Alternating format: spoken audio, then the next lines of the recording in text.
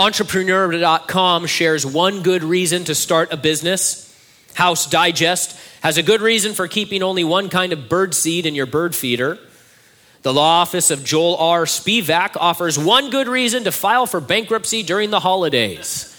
I guess if Christmas is going to be ruin it all the way. And Simba told Scar, give him one good reason he shouldn't tear him apart.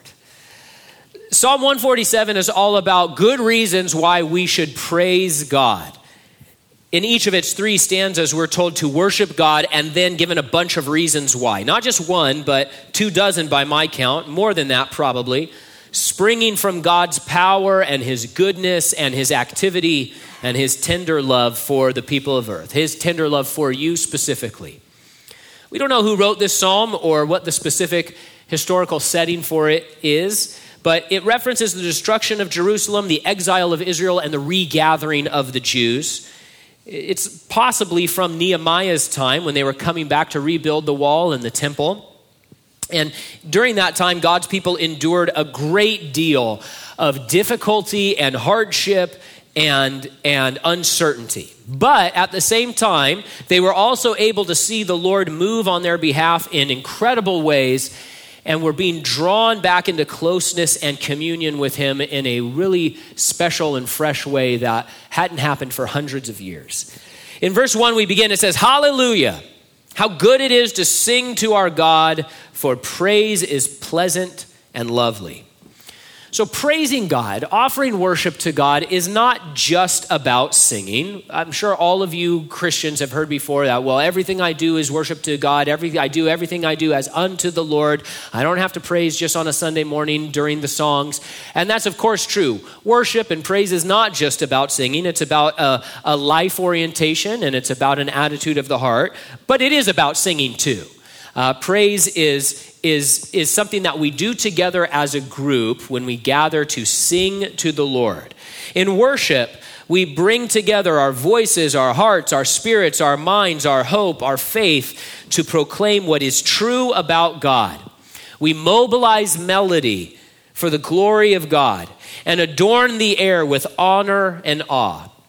To praise in the Bible means to be deeply thankful for something, to magnify and exalt the Lord, to express joy, to shout, to brag and to boast about who God is. And it can be done in the quiet of our hearts, obviously, but Psalms calls us to more than that, something additional to that. It calls us to actually make music together as a group with our voices, with instruments, and even with our posture. To assemble together to sing praises to God. And that's what this psalm is about.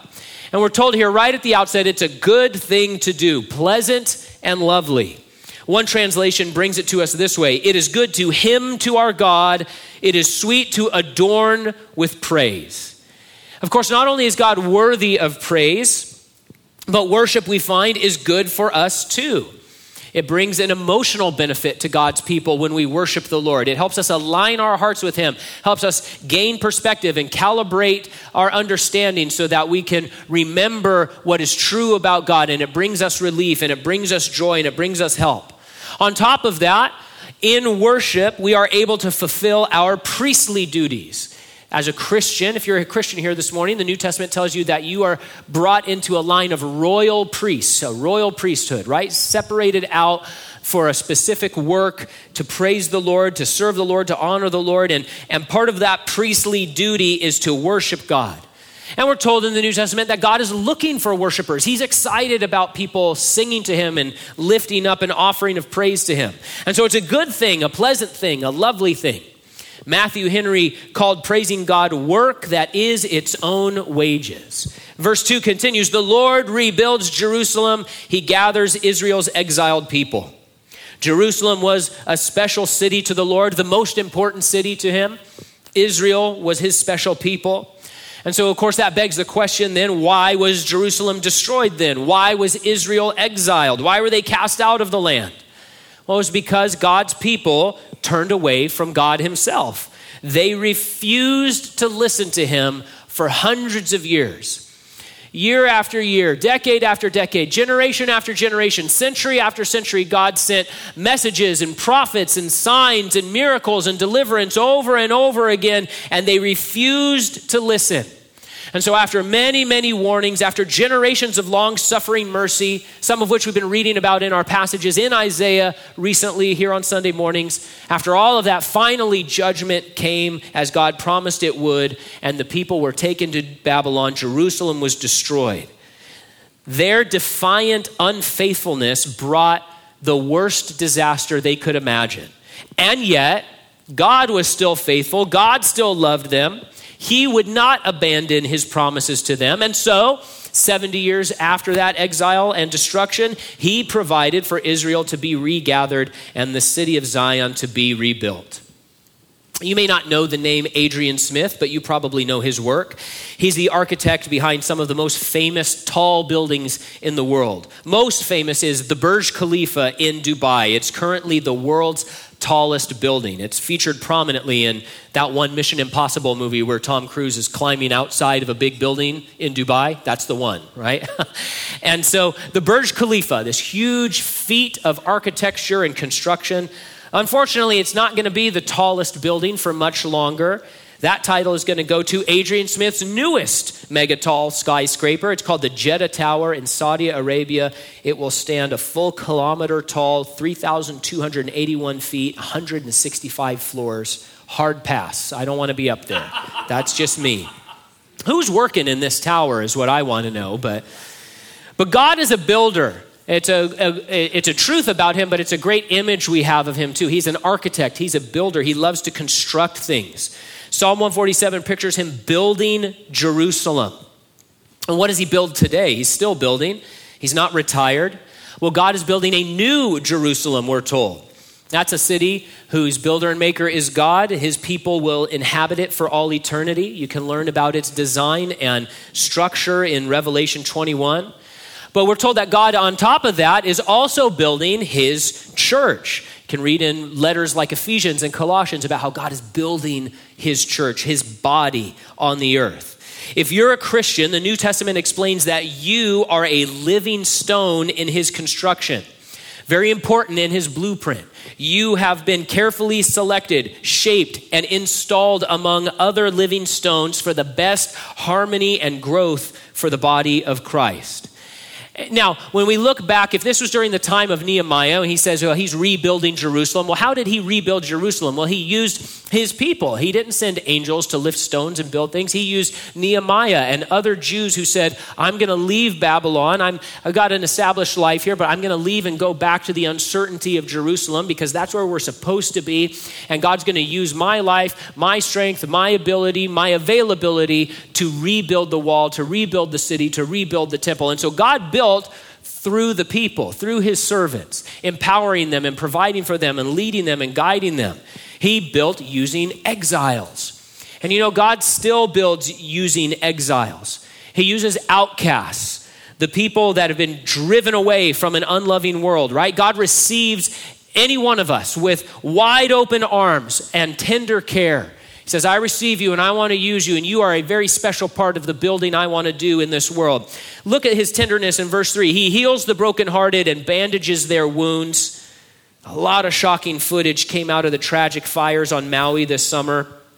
It's one of the great and terrible things about the cell phone, social media age is that we're able to capture all of these images of these, world-changing events. The worst video I saw was of an injured or dying or perhaps dead woman. She was lying by the side of the road and car after car was just driving past. There were flames everywhere. She was right there on the road and people just were driving past. In the video I watched, a man was in the car filming with his phone, and the car's full of passengers, and they say, oh no, look at that woman. Oh no. And one of the passengers just says, just go, we can't do nothing for her. And they drive by and leave her for dead. Now, there's no footage that I could find of another woman's experience. Flames were closing in on Lanny Williams and her elderly mother. Their only hope was to climb a seawall and try to wade out into the waves to avoid being burned alive. But the seawall was too high. They couldn't get over it. Time was running out. The flames were closing in. And then suddenly a stranger appeared out of the smoke and ashes, and he carried the ladies himself over the seawall to safety. Lanny reports that he said to them, "Trust me, put your weight on me. I promise I got you." And he did. He delivered them over the wall into those living waters, protecting them from the flames. Listen, God loves you, and he is not willing to pass you by. He sees your hurts. He knows your wounds. Others may pass by. Other Psalms, it talks about, even if my father and mother forsake me. And David has Psalms where he talks about his close friends betraying him. Others may pass you by, but the Lord God, he leans down to bear your burdens, to bear you yourself into salvation with his own strength. He has come to rescue and to save and to help the broken. We think of the parable of the Good Samaritan. There's that individual robbed and stripped and beaten and left for dead on the side of the road. And what happens? We see some individuals pass by that poor, bleeding, broken person who has no hope unless someone rescues them. And the people that pass them by are sort of pictures of, the powerful in the world, the religions of the world, the human know-how of the world, and they see and they just pass by and offer no help.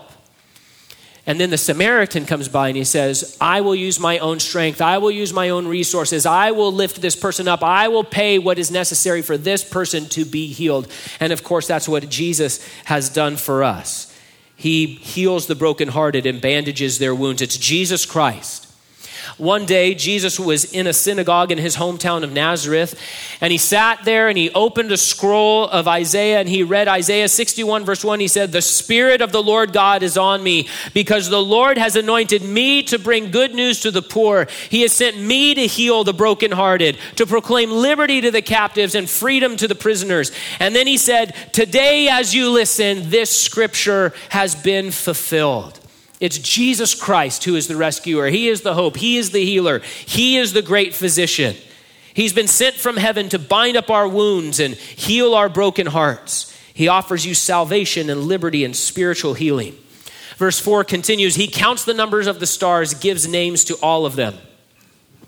So scientists are always revising, especially space science, what they think they know about space. But so right now, they say that there are about 100 billion stars in a typical galaxy like the Milky Way, and that there are over 2 trillion galaxies. And so 200 billion trillion stars, they estimate.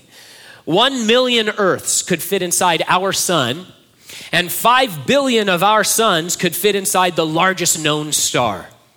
And so we think about these things, and that's what space science is so great for.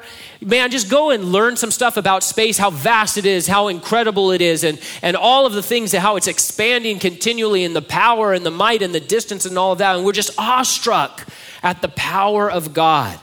Because with a word, he created 200 billion trillion stars. Let there be. And there they were.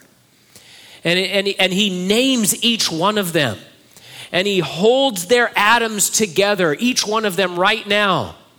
And so we ponder on the magnificent, just mind-boggling power of God. As soon as we think we understand how powerful God is, we realize that we don't know the half of it, the tenth of it, the tiniest, minuscule part of how powerful God is, who's holding all of these things together in the palm of his hand. At the same time, though, this verse shows how great God's care is for you individually.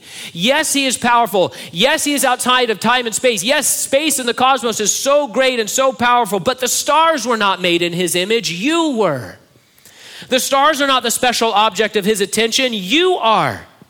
In fact, the Bible uses the stars, all 200 billion trillion of them, as a reference for you of the work he wants to do in your life, as a marker of his love for you. You remember that story in the life of Abraham, where God was talking to Abraham. He's talking to him about what he wanted to do in his life and the plans he had for him. He said, hey, come with me. Let's leave the tent for a minute. Let's go outside. Take a look at the stars, because that's a reference for how much I think about you, my plans for you, the work I want to do in your life, a measure of my love for you. You were handcrafted by God in your mother's womb. You are known and loved by him. He has a special name for you that he's going to give you in eternity. He's numbered the hairs on your head, saves your tears in a bottle. He created the universe, vast as it is. Why? So that you could be his friend, so that you could be a child in his family, so that you could be his most prized special treasure. That's what the Bible teaches us. Verse 5 continues, our Lord is great, vast in power. His understanding is infinite. Even if you're not a sports fan, you see some of these clips of great athletes, and man, we marvel at their skill. I'm sure some of you have strong opinions about who the greatest to ever play your sport of choice is, right? Who's the GOAT in basketball, in hockey, or whatever? It's not LeBron James. Sorry, I'm from the Jordan era, right?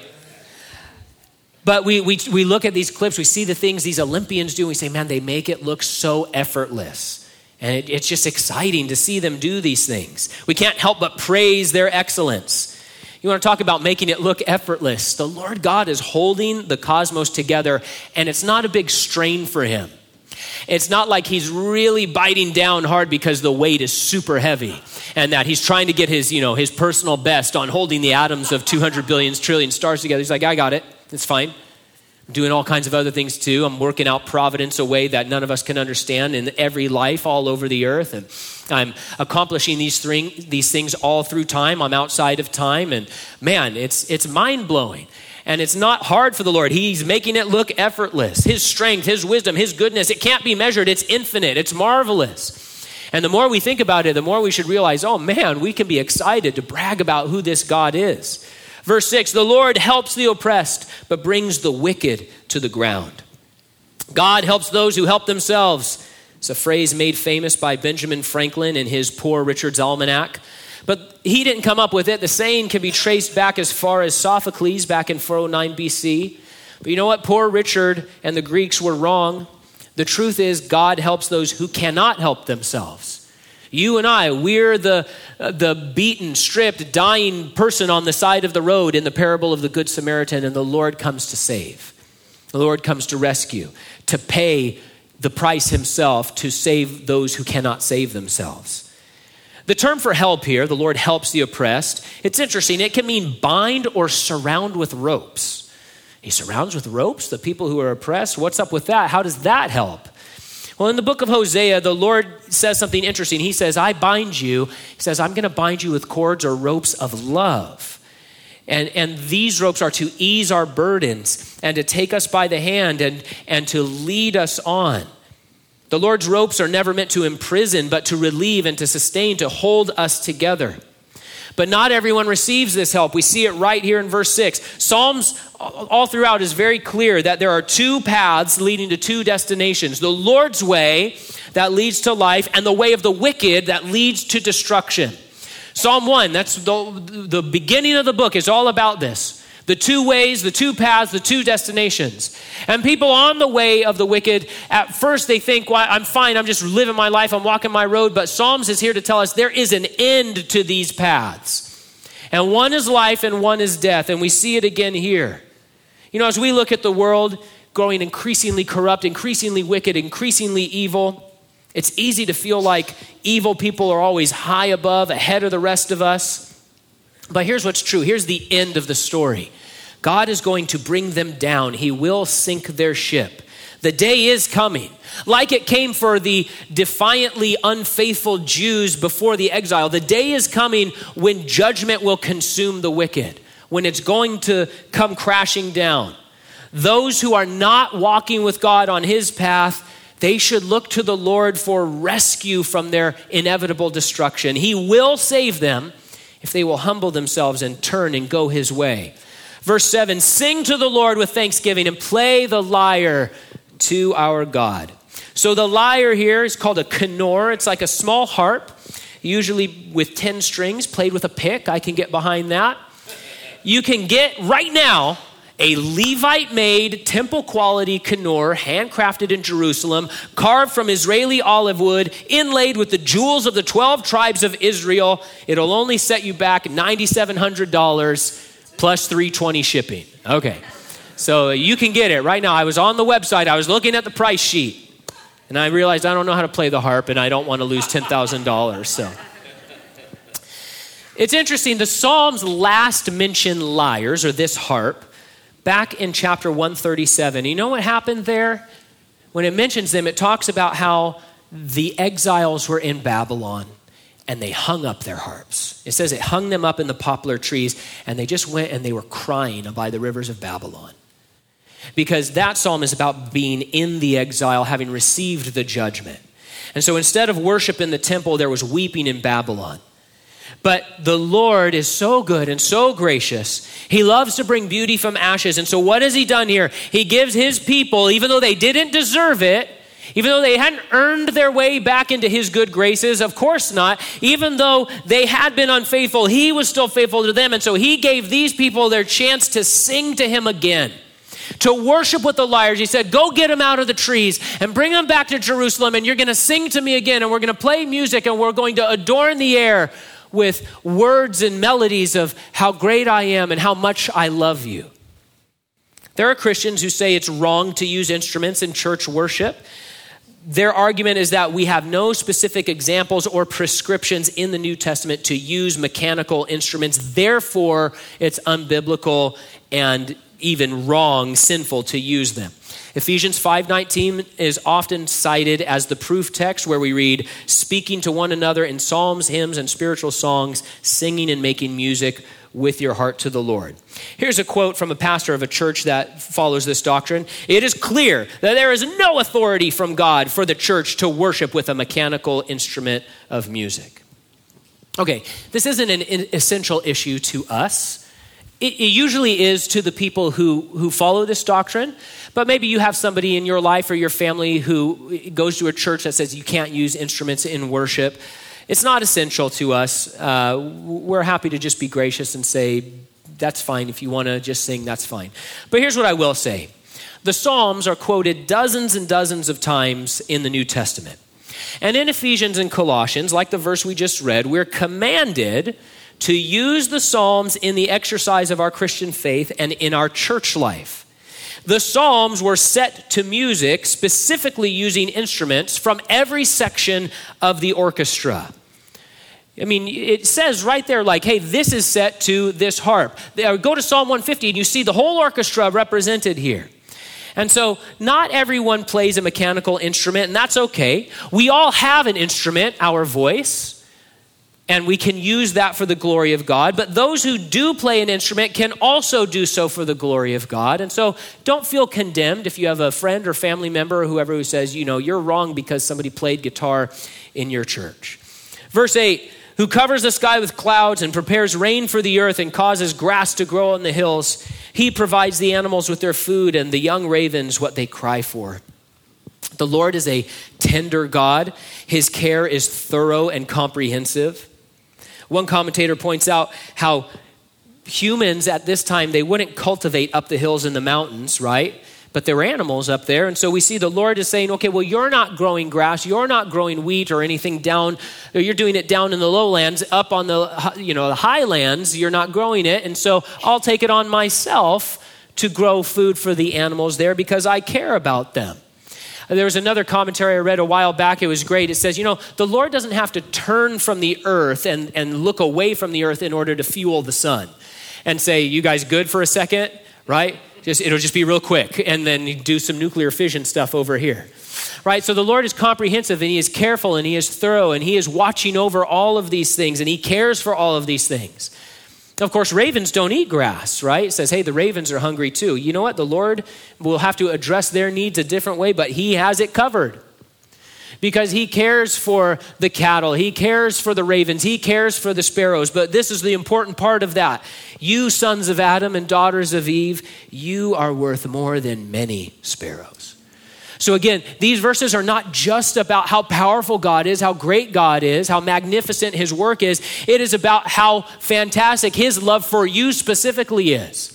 To think about these things always connects us back to, but this is what God wants to do for me. This is how he wants to pour his love and power and activity into my life. He says, look what I do for ravens. You don't think about ravens up on the mountains. You don't care if they live or die. It doesn't matter at all to you. I care about them, and you're worth way more than a few sparrows or a few ravens. Of course I want to watch after you. Of course I want to look after you. Of course I want to walk with you every day of your life.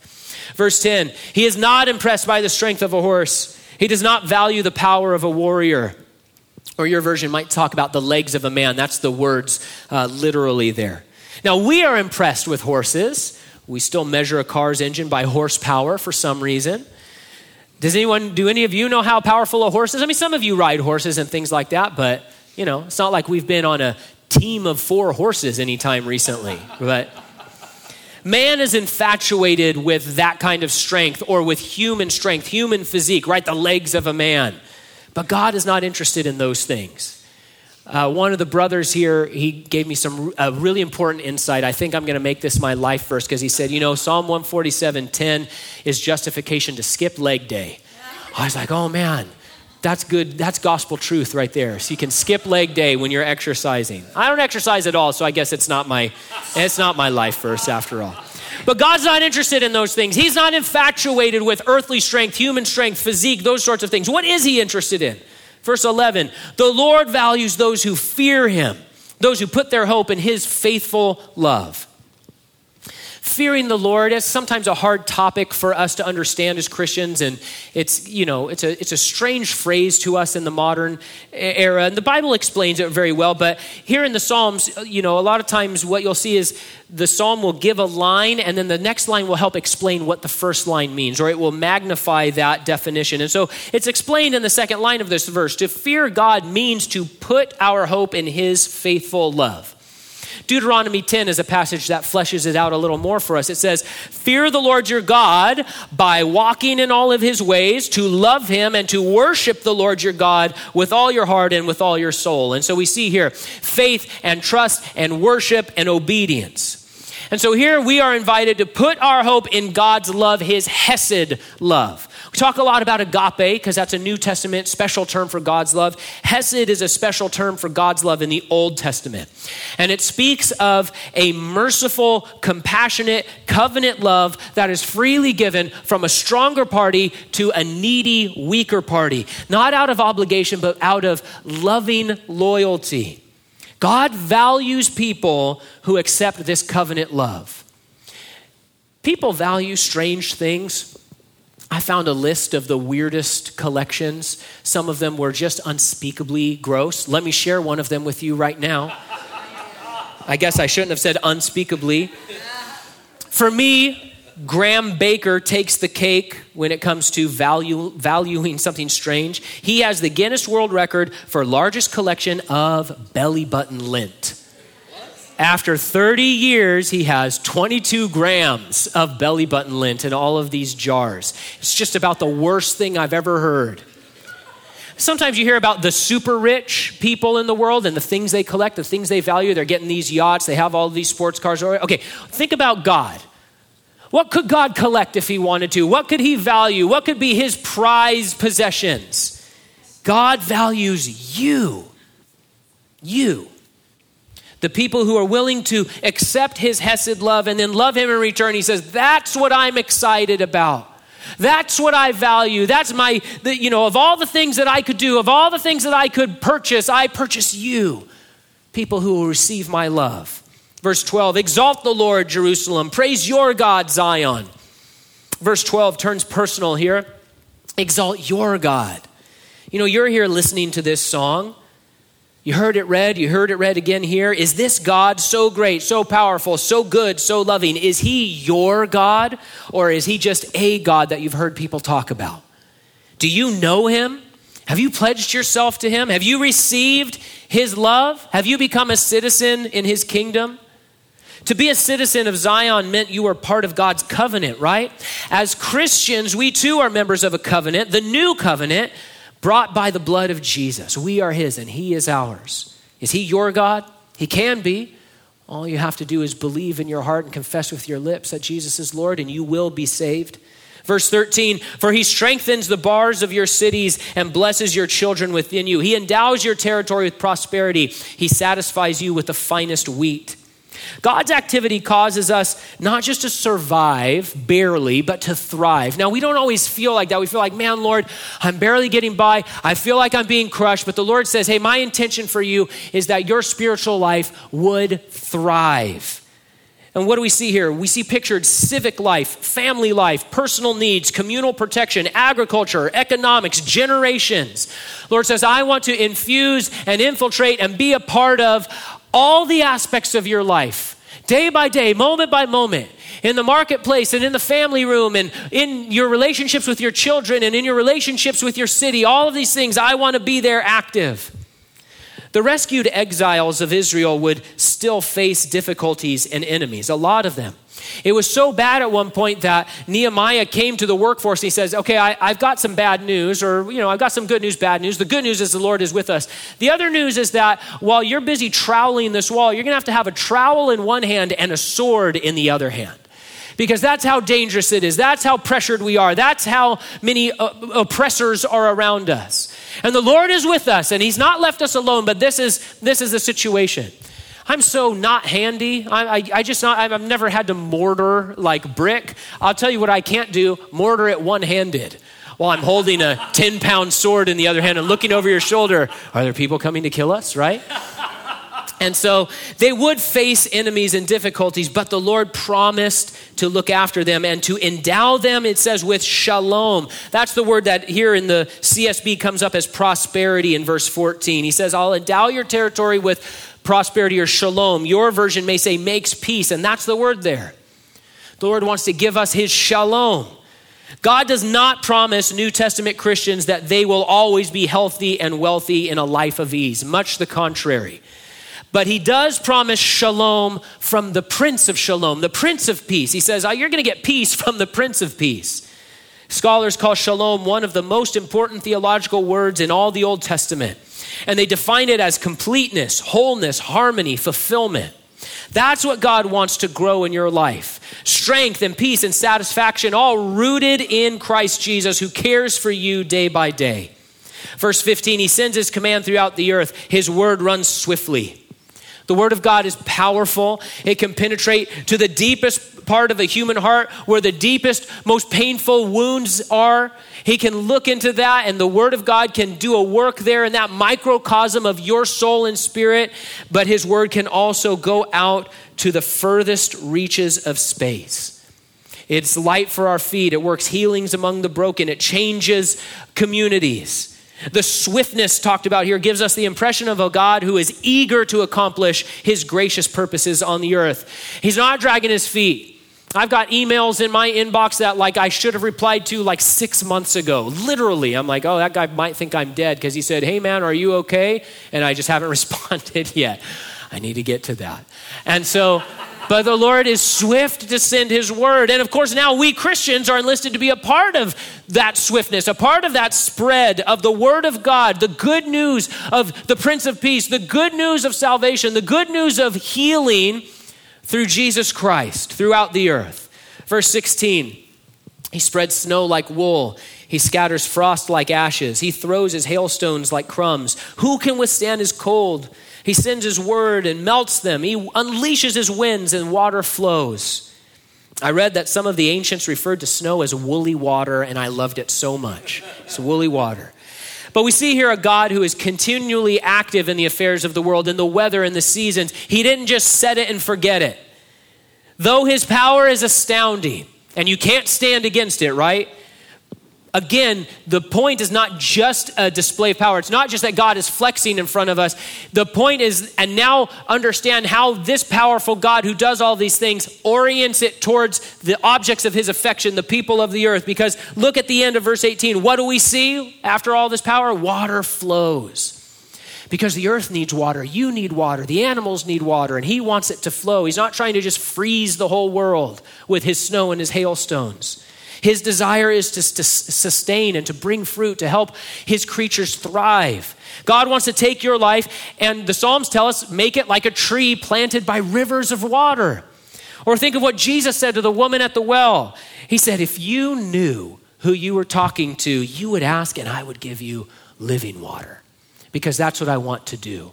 Have living water welling up from your heart to flow out from you. And you're going to be this fruitful tree, and my living water is going to be going past you, and you're going to be soaking it up, and then it's going to be going out in fruit and all of this thriving bountifulness, because the Lord wants to sustain his people and provide and give us what we need. Verse 19, he declares his word to Jacob and his statutes and judgments to Israel. He has not done this for every nation. They don't know his judgments. Hallelujah. This great and active God has a special relationship with certain people. It was Israel he set apart to be his special possession among the nations. And now we Christians have been grafted in, Paul says in Romans, into the work of God.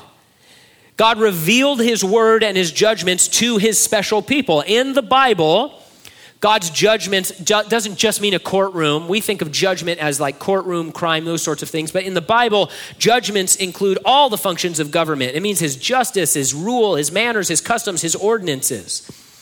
And so he says, I've revealed this to you. And we know that we're not just recipients of that revelation. We are also custodians of it. We are sent to spread the world, to herald what has been revealed, to reveal it to others. The other nations of the world, the unbelievers around you, they do not know these truths. They don't know them. Rather than resent them for it, we should reveal to them what has been revealed to us. The living word of God, the truth of who God is and what he does. Because when that was revealed to us, it saved our lives. And now we get to go and help reveal it to others to have their lives transformed and saved. Why did God call the family of Abraham out as a special group? Was it to just say, well, this is all I can save and I'm going to write everybody else off and soon they'll be gone and that'll be nice? He said, no, I'm calling you out so that you can be a blessing to all the nations. He says, Abraham, you're going to be my special group through which I'm going to do covenant and reveal things to you and work in your life so that the rest of the nations of the world can be blessed. And now we Christians are included in that opportunity to be light in the dark, to be heralds of the good news, ambassadors of the Prince of Peace. There are a lot of good reasons to praise the Lord given in Psalm 147. Elizabeth Barrett Browning wrote, how do I love thee? Let me count the ways. It's that kind of poem. It's that kind of song. Our God is great, worthy of praise. This song, which fills our mind with snow and seasons and satisfactions and stars and spirit and salvation, it only begins to count the reasons why we can praise our God, to start scratching the surface of his power, his love for us, his thoughts toward us. But one good reason is reason enough, of course, and we have dozens, thousands. Day after day, we can learn more of his graciousness, his kindness, his power and love as we walk with him and are filled full with his living water, his everlasting life. And day after day, we have more reason and more opportunity to praise the Lord. Hallelujah. Let's pray.